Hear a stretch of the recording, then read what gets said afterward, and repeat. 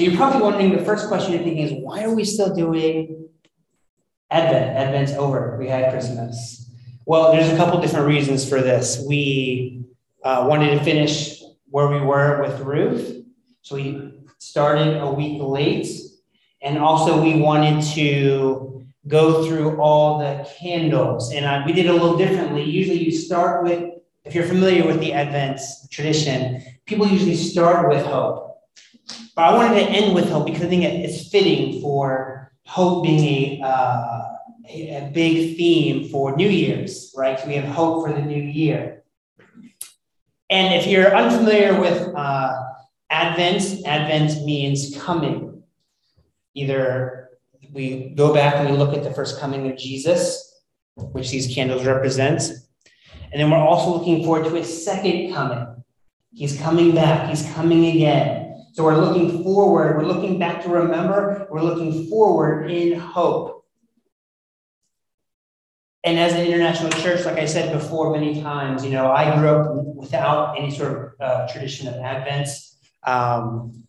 We didn't do anything like this until I came to Kuwait. But I think it's a beautiful tradition. I think it's something that's powerful. I think it represents, I like this idea of remembering, but also looking forward that Advent presents.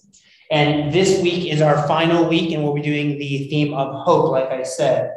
So here's a passage we're going to use for that. This is from Matthew chapter 2, verses 1 through 12. If you have your Bible. Matthew 2, 1 through 12. Now, after Jesus was born in Bethlehem of Judea in the days of Herod the king, behold, wise men from the east came to Jerusalem, saying, "Where is he who has been born King of the Jews? For we saw his star when it rose, and have come to worship him." When Herod the king heard this, he was troubled, and all Jerusalem with him. And assembling all the chief priests and scribes of the people, he inquired of them where the Christ was to be born. They told him, "In Bethlehem of Judea, for so it is written by the prophets. And you, O Bethlehem, in the land of Judah, are by no means least among the rulers of Judah, for from you shall come a ruler who will shepherd my people Israel." Then Herod summoned the wise men secretly and ascertained from them what time the star had appeared. And he sent them to Bethlehem, saying, "Go and search diligently for the child. And when you have found him, bring me word, that I too may come and worship him." After listening to the king, they went on their way. And behold, the star that they had seen when it rose went before them until it came to rest over the place where the child was. When they saw the star, they rejoiced exceedingly with great joy. And going to the house, they saw the child with Mary, his mother, and they fell down and worshipped him. Then, opening their treasures, they offered him gifts, gold and frankincense and myrrh. And being warned in a dream not to return to Herod, they departed unto their own country by another way. So, like I said, I wanted to finish out the last candle being hope, because it is the new year, and hope is something, it's one of those things that we need to survive as human beings, right? It's like food and water. You cannot survive well without hope. Even if the hope is a lie, it's better to have hope than to have nothing, because you have nothing to look forward to in life, right? A life without hope is probably as close to hell as we will get in this life. However, hope, on the other hand, can help us endure so much, right? Many of us, right, we've been through a pretty big, rough time the last several years of COVID, right? It's been rough. But with hope, hoping that it will end, hoping that things will go back to normal, hoping that you will be able to see your friends or your family, that hope is very sustaining and powerful. So I want to talk about hope. So my first point from the passage is that hope is both powerful and dangerous, right? If you refer back to the passage, right, you have these wise men, these Jewish people from Persia, They're called magi, like magicians, astrology, maybe dabbling in some of that. But they were looking for the Messiah. They were looking for the Messiah is the anointed one. The Greek word is Christ. That's what we call Jesus the Christ. He is the King. He is the Messiah. And there are many prophecies in the Old Testament referring to this coming Messiah who would save their people, right? And these people wanted saving, right? The people of Israel wanted saving, especially they wanted saving from their oppressors because they've been oppressed. They were oppressed by the Romans and oppressed by the Seleucids and other various empires. They were a small kingdom, right? And they've been oppressed by for many, many, many years. And now they got the biggest kingdom of them all of that day, the greatest empire, the Roman Empire. And they were great because they stamped out any sort of resistance very effectively. So they were oppressed heavily by the Romans. That's what they wanted saving from. So these wise men came all the way from Persia, thousands of miles, because they wanted to experience this hope themselves. They obviously had some sort of awareness, or God had shown them that the Messiah is here, he's coming, and to go. God must have revealed that to them. It's not obviously, you can't point to some specific text that says right now. So they did this many-mile journey. Even though they knew that he was coming, they wanted to see him. They wanted to go and see and give their gifts and their treasures, right? They didn't want to sit on the sidelines and see what happens. They wanted to investigate for themselves. These were good guys. They wanted to see this, right? And they saw a star, and that actually refers to Numbers 22, which is about a star coming out of Jacob. That's when the Messiah will be born. So that is prophetic, way back in the Old Testament. So the Magi ask, they get to Jerusalem, they're like, where's the Messiah? Where is he? They're probably assuming they're celebrating. They're also getting ready. These Jews, these are the Palestinian Jews that have been there, the promised land. They came back, unlike the people from the Magi from the Persian Empire. Because Judaism had been as much of a worldwide religion as there could have been back in that day. But you would think the people that were there in the promised land, those would be the most holy of the Jews. So they asked, where is he? Right? This is a game changer. Jesus has come. Like this is what we've been waiting for centuries. For over a millennium, we've been waiting for this Messiah to come. However, they were not looking, right? Not only were they not looking, but they were scared. They were troubled when the Magi said this. Right? Herod asked, and the religious leaders also were afraid. So Herod asked religious leaders, okay, what's the deal? There's a Messiah coming?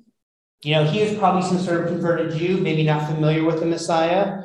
Where is he going to be born? And they said, in Bethlehem. That's what the scripture says.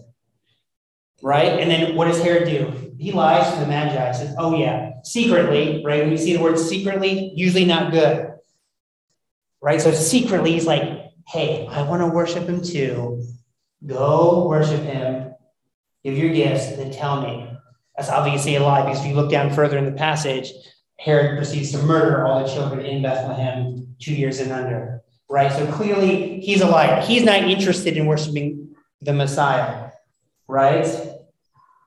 Why were they troubled? And the religious leaders too. It says all of Jerusalem was stirred up and troubled by this. Right? Because these people like Herod, people like the religious leaders, they had a good life. They didn't want to upset the status quo, right? Things are doing great. Religious leaders had money, right? Off the backs of their people. The Herod, the Roman rulers, right? They had a good life. If Jesus, the Messiah, was coming, that could upset what they had, except their great life. Even though they wanted the Messiah to come, but they're saying, no, it's not worth it. I want the good life right now, rather than hoping in something better. Because this is pretty good. I'm going to take what I have, and hopefully Jesus doesn't show up. The religious leaders probably agreed with Herod to do this, to murder those kids. There was no resistance in the scriptures for this. And I think it's often true of us, right? We are often afraid to hope. We're afraid to have dreams, to have desires, because we're afraid that maybe God will say no, or maybe this is not meant to be, right? So we hedge our bets. We kind of downplay. Like, yeah, I kind of want to do this, but, whatever happens, happens. We do this. And in my life, Stephanie and I, we wanted to have kids for 7 years. We couldn't have kids. We were infertile. We did everything. We went to the doctors. We went to prayer meetings. We did everything. We went to even the one of the best doctors in the United States, paid a ton of money out of pocket for them to say, you have unexplained infertility, you'll never have kids. Right, but we kept hoping, and yes, it was rough, because you hope every month you have this hope, you take these Stephanie takes these injections, okay, maybe this can be the month, you have this hope, and then it's like crushed, right? And you go through that cycle over and over, it can wear you down. And it says in Proverbs that a hope deferred makes the heart sick, right? If you have a hope and it doesn't get answered, it has an effect on you. However, God answered our prayers. Now we have 2 kids. I didn't think we'd have 1. We have 2 kids, and they're great. Ton of work, but they're great. We're so happy to have them. So the point is, we need to hope big. Like, what are you hoping for? We should have big hopes. We need to ask God to answer these things, answer our prayers, answer the things that we need in this life, to have hope. Sometimes we kind of overdo it by saying, I just want to pray for God's will. And yes, we should pray for God's will, of course. I'm not saying we don't do that. We pray for God's will to be done. But the Bible also makes it clear that prayer moves the hand of God. It never says not to have hopes. The people throughout the entire Bible had hopes and dreams and asked God, pleading, do this, God.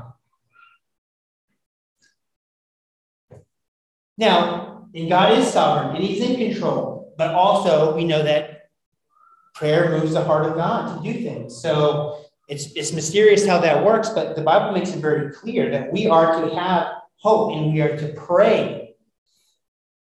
So don't fear it. Don't fear having hope.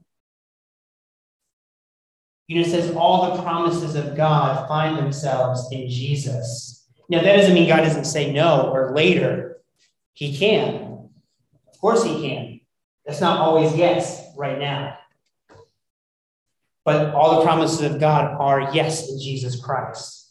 So we need to not fear having hope, like Herod and the religious leaders did. Which leads me to my second point, that God gave us the ultimate hope in Jesus. God gave us the ultimate hope in Jesus.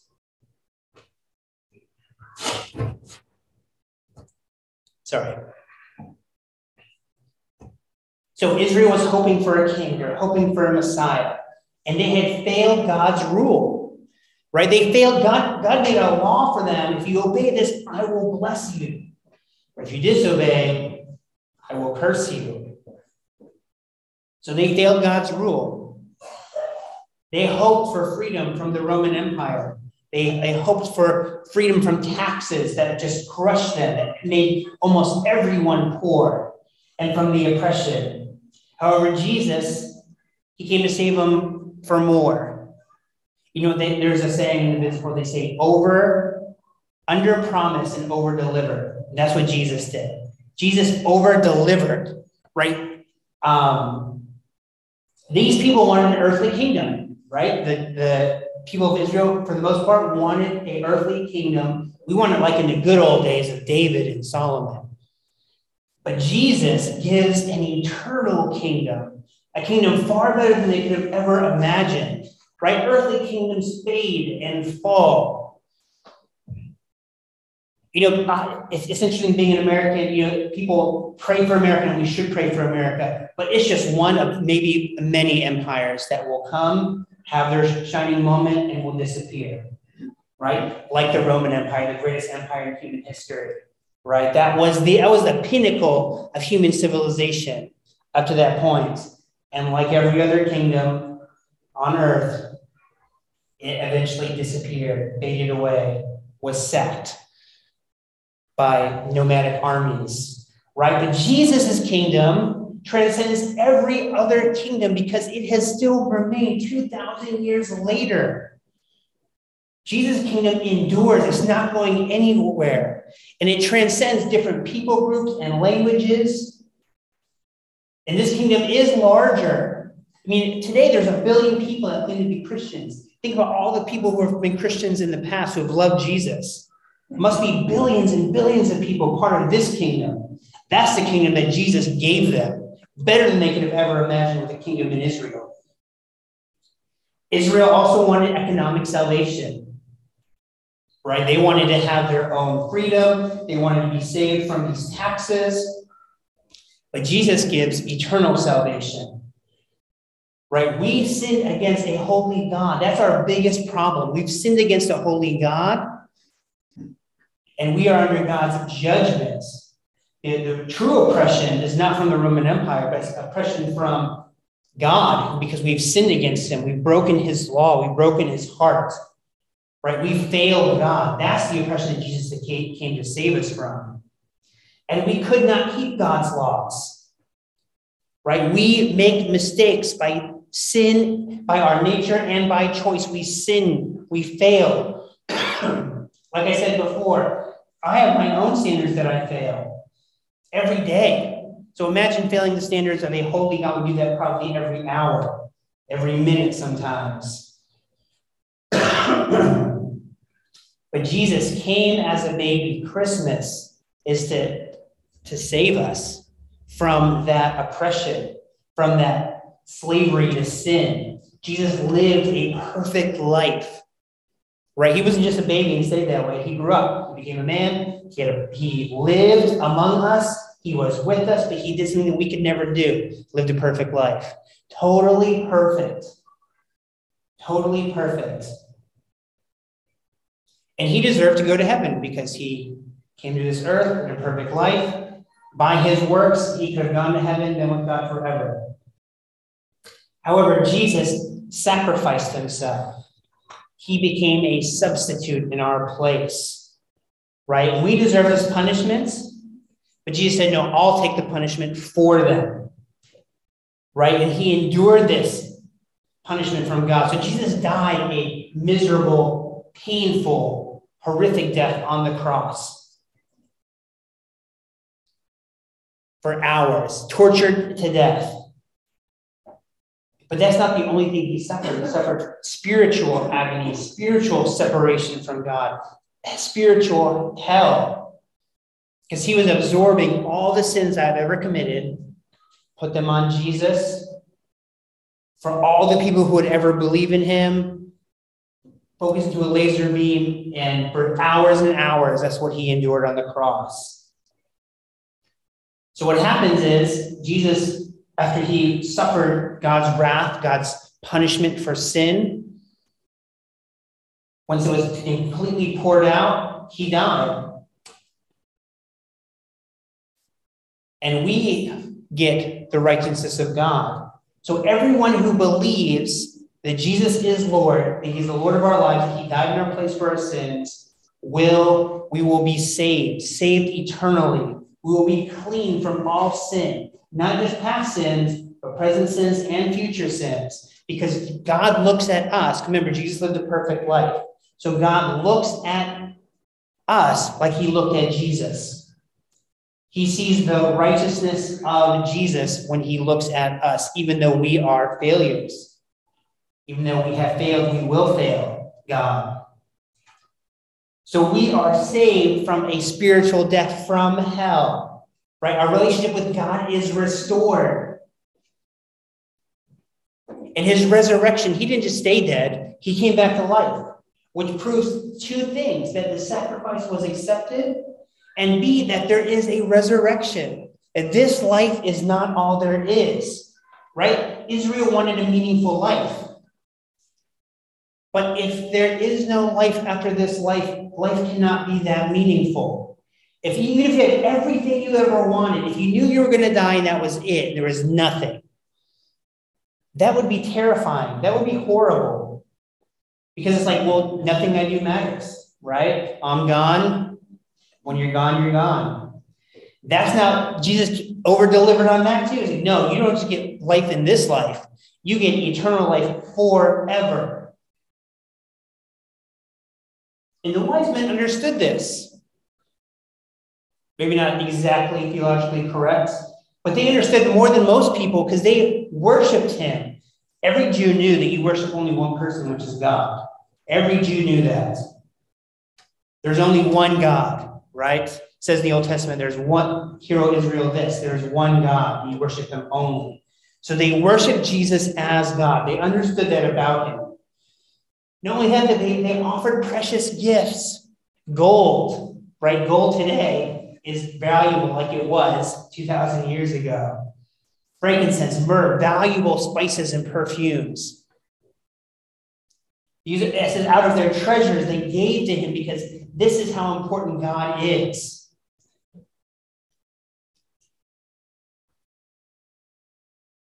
So if you believe, you can have that eternal hope, right? And I've said this before, but life is short and it's busy. And there's lots of things we're all good at, but in this life, we don't have time to do that. I've got to work. I've got to provide for my kids. God willing, we'll have grandkids, and then eventually you're gone, right? We will never be able to do all the things that we want to do. There's many things I want to do that I'll probably never get to experience. My bucket list is a mile long. I'll never finish it. But if heaven is real, the hope of heaven that Jesus gives, then we will have plenty of time and opportunity to do these things, right? God wants to restore what was originally planned. And the plan was to work without toil, work without frustration, right? We will have an opportunity to work and maybe different jobs that we couldn't do in this life. Travel, right? It's a new heaven and new earth. There's still earth. There's still heaven. Travel. Relationships. People I've never got to spend a lot of time with. You can restore those relationships and grow those relationships. It's not seeing God himself, worshiping him. It's not going to be boring. Heaven is not going to be a boring place at all. It's going to be the best place because it's about all the best things about earth. They're going to be in heaven, but better and pure and perfect. That is a great hope. That is a great hope. And I believe that, there's a popular movement called the prosperity gospel, which believes that you'll have everything you want in this life. I believe in the prosperity gospel in the sense that, but it's not always in this life. We will have ultimate prosperity with God. God says yes or later, but I don't think he says no. This is an exciting thing because in this life, yes, some things God might say, this is not for you in this life. You are going to have to endure this. That will all be paid back far more in the next life, right? I want ultimate prosperity. I want to have an eternal prosperity with God, with Jesus forever in heaven. This is what we think very little about because we're so busy. We're so wrapped up in this life and the things we have to do. But we need to look ahead, look up, look towards Jesus. Because one day we're all going to be with him. We're all going to die. Sooner or later, we're going to die. And then what you think is on the other side of this matters. And that's the hope that Jesus gives us, that we can have true hope. So we can have risky hopes and we can pray for them because Jesus gave us the ultimate hope, his son. And because he's given us this greatest hope, we can have hope. My last point, we can have hope for 2022. So our relationship with God is restored. Jesus gave himself for us. So because he gave us the greatest gift, think of the argument from the greater to the lesser. God gave us the greatest gift. So how will he not give us little things that we need? Not always yes. I think he does want to answer our prayers. He wants to give us meaning in this life, in joy and in pain. I think the wise men were changed after they encountered Jesus, radically transformed. Scriptures don't tell us this, but if they worshiped him and they gave gifts and then God appeared to them in a dream and said, don't go back to Herod, not a good idea. Imagine how that would change your life. You experience a miracle on that level, right? It said they rejoiced with great joy even before when they saw the star. Imagine how much after they got to see Jesus and hold him and worship him, right? They understood who Jesus was. I'm sure it changed their outlook on their journey back to Persia, encountering their friends in the Persian Empire, right? I'm sure they trusted God better for God's grace. I'm sure their daily lives were filled with hope because they saw what God could do through Jesus. They saw this. So, what is your hope for this next year? Where do you want to thrive in your relationship with God? What do you want to do differently? Where do you want to grow to become more like Jesus? How do you want to be spiritually, mentally, physically, emotionally healthy and restored in 2022? Yes, this has been a difficult year. I feel like I'm kind of crawling to the finish line on December 31st. It was a rough year. My family had a rough year this year. My dad died this year. Went to the funeral, got stuck out of the country for 5-6 months, away from my own family. And they eventually came to us. I had real issues with my job because I was out of the country. I got a lot of pressure, a lot of stress from that. Almost threatened to be fired at one point. It was a rough year. It's like, wow, that all just happened like this last year. I was thinking about that when I was preparing the sermon. A lot happened, and not just to me, but to many of us. Rough things, difficult things have happened. But God used it. Even though it was hard, even though it's not what I would have wanted at all, God used that. I had extra time with my mom as we went through the grieving process together.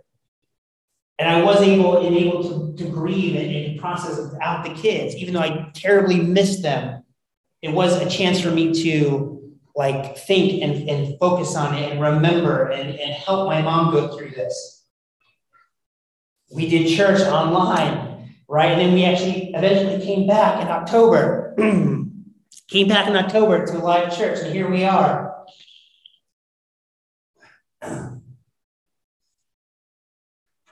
So we should write down our hopes. What are your hopes? Write them down. Don't be afraid to write them down. Share them with people you trust and people you love. Pray. See what God does. I think God does give us what we need to be faithful believers. Here's what Paul says. He's talking to the church community in Philippi after they blessed him with a gift. He says, and my God will supply every need of yours according to his riches and glory in Christ Jesus. So I want to consider, what are our hopes and dreams for this year? And I do have a bit of a vision and hope for CIC in 2022.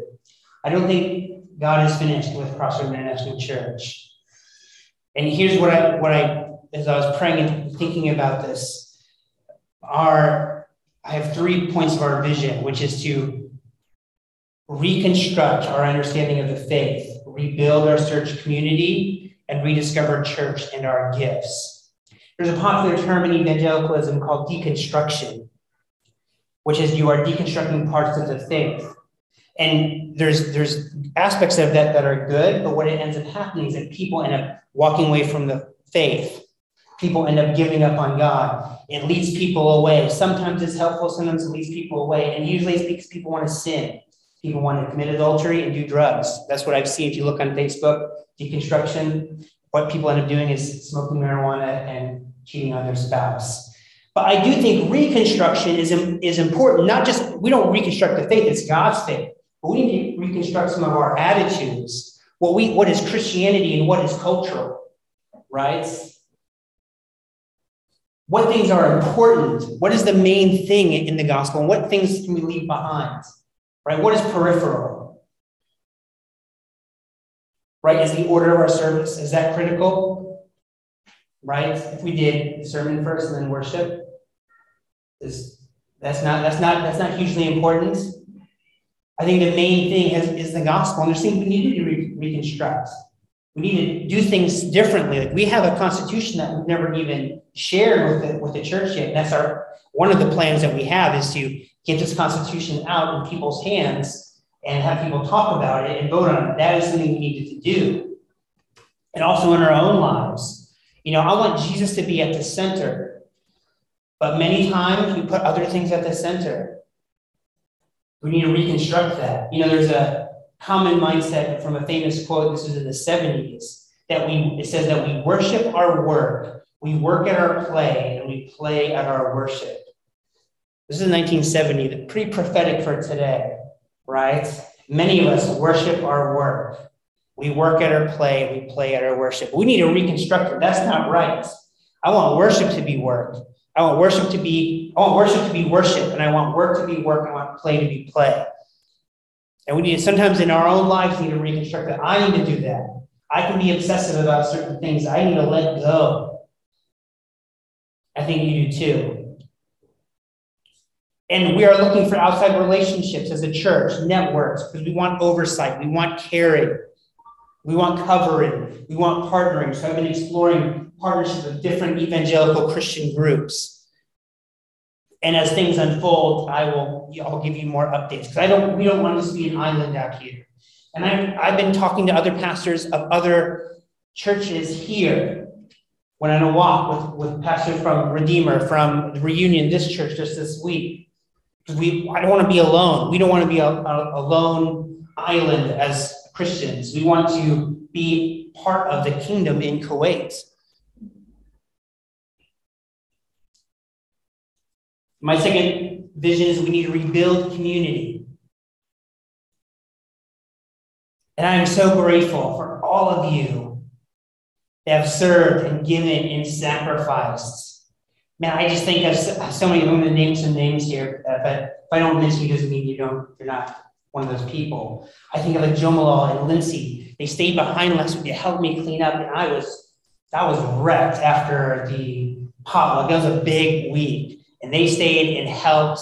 I think of Martin and Margaret doing this sound right now, right? Serving, even though he had no idea. We walked through it together. Mohan, who brings like basically a bus every week of people to this service. And so many of you have done so much. And it's great. But I also want to see more. The more we serve, the easier it becomes for everybody. Because, a common understanding of the church is that 20% of the people do 80% of the work, right? And I've seen this in many churches, right? There's a small group that do everything, and what that leads to is burnout, right? I don't want burnout for anybody. And the Bible says in Proverbs that many hands make light labor, right? So if we all contribute, Daniel also doing the worship the last 2 weeks, not a singer, great piano player, but willing to step out in faith and do the worship, which he did a great job. Many of you have served, but we need more. I heard some great singing today. Some of you need to be up here, because I can't do it. That's not what I'm good at. I am terrible at it as a singer. But there's some great voices in here. Some people need to be up here doing that. And there's tons to do. I really have a heart for children's ministry. And right now, Emily is back there with the kids. Because I think parents need a break. My wife can't come very much because she's got a little baby who runs around and screams. So that makes it really difficult to have a church service. I think a children's ministry is something we need to implement. But I can't do it all myself. I can't do it. Because then I'll get burned out. Right? I'm also thinking about possibly changing the time or the venue. I think the afternoon is a good time for some reasons, but I've had many people tell me, I like the service. 3 o'clock is a difficult time. I have grad school. I have office hours. I have different things going on. Several people have told me that. I want to change that. I'll send a survey out because it might be earlier than we prefer. This service I've been talking with the pastor about, and maybe an 8 o'clock service. 8 o'clock is pretty early for a lot of people. But instead of sleeping in, you take a nap later, right? Instead of your evening being taken up. And don't worry, I'll send out information as we get closer, and I want to get your thoughts and opinions. I think long-term, changing the time to a morning time, because people go to church in the mornings. That's the common understanding. I think we'll get more people long-term for that. Also, giving. Some people have been faithful givers, but we still need giving. We have to pay for this building. There's other expenses that we need to pay for. Like the wise men gave their time and their treasure, right? And there's plenty of ministries to do. Thinking of setting up Zoom, welcoming, setup, cleanup, social media. Life groups is something I'm also interested in. I want to start a couple of life groups. We have had life groups in the past, but haven't been able to get them. We can have that more intimate time. Now, today, it could definitely be a life group. But there's many times, like last week, there's 50 people here. You can't do the same sort of intimate back and forth. There's lots to do, right, as we rebuild our communities. So I think and pray about this. Where can I serve, even in a small way, once a month? Right, setting up this computer to do the Zoom call takes very little technical expertise. But it's one less thing that other people have to do if you can just set that up. And Joe Malal reminded me today, I almost forgot to do the Zoom. It's like, do we need the computer? Oh, yeah. So we need to have more people and more involved. Everybody should be involved. This is a team effort. This is not the Chris Freeman show. Everyone needs to be involved. And then finally, we need to rediscover the joy of church. I know it takes effort to meet. It's difficult.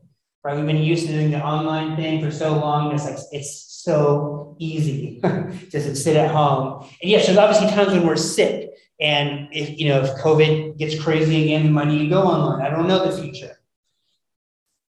But as much as we can, there's things you can't replicate. Right, singing, the fellowship, you can't replicate that well online. We did it for like a year. It's not the same. We also need to rediscover our own gifts. As believers, I think you all have gifts. The Bible makes this clear. There's no one who's not gifted. Gifts of the Holy Spirit. We all have gifts. And I want CIC to you as believers, as members of this church, to discover your gifts and to use your gifts. That's part of my role as a pastor.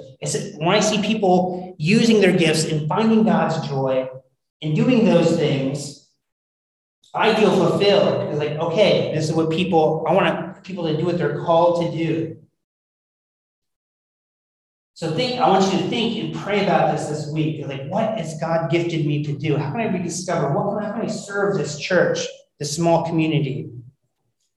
So as we conclude, let's remember that hope is powerful and dangerous, but we need not fear having hopes and dreams because Jesus gave us the ultimate gift and hope in coming to earth. He died on the cross for our sins that we can have hope of a life of meaning and purpose, being reconnected to God, and the ultimate hope of eternal life with him forever. And because he has given us this greatest hope, we can have faith that he will give us hope for this year of our Lord in 2022. Finally, remember the vision for our church is to reconstruct what it means to be followers of Christ in Kuwait, rebuild our community at Crossroad International Church in terms of growing and adding meaningful ministries to serve the kingdom. And let's rediscover a love for physical gathering and rediscover our gifts for God's kingdom. Let's pray. God, thank you so much for this group of believers who have taken time out of their evening on New Year's Eve to spend hearing your word being preached and to hear your songs being sung, songs to you, God. I pray that you bless each and every one of us as we enter this new year. I pray that all those who have desires and dreams and hopes, that they would be fulfilled. They would have their yes in Jesus Christ. God, bless each and every one of these people this evening. Show yourself to them in this next year. In Jesus' name we pray. Amen. Let's stand up and I'll give you the benediction, which is a blessing. This is from Romans. It says, may the God of hope fill you with all joy and peace in believing, so that by the power of the Holy Spirit you may abound in hope. And I pray also for you, God, you give them a hope, this people, in a closer and deeper relationship with you, as we enter this new year.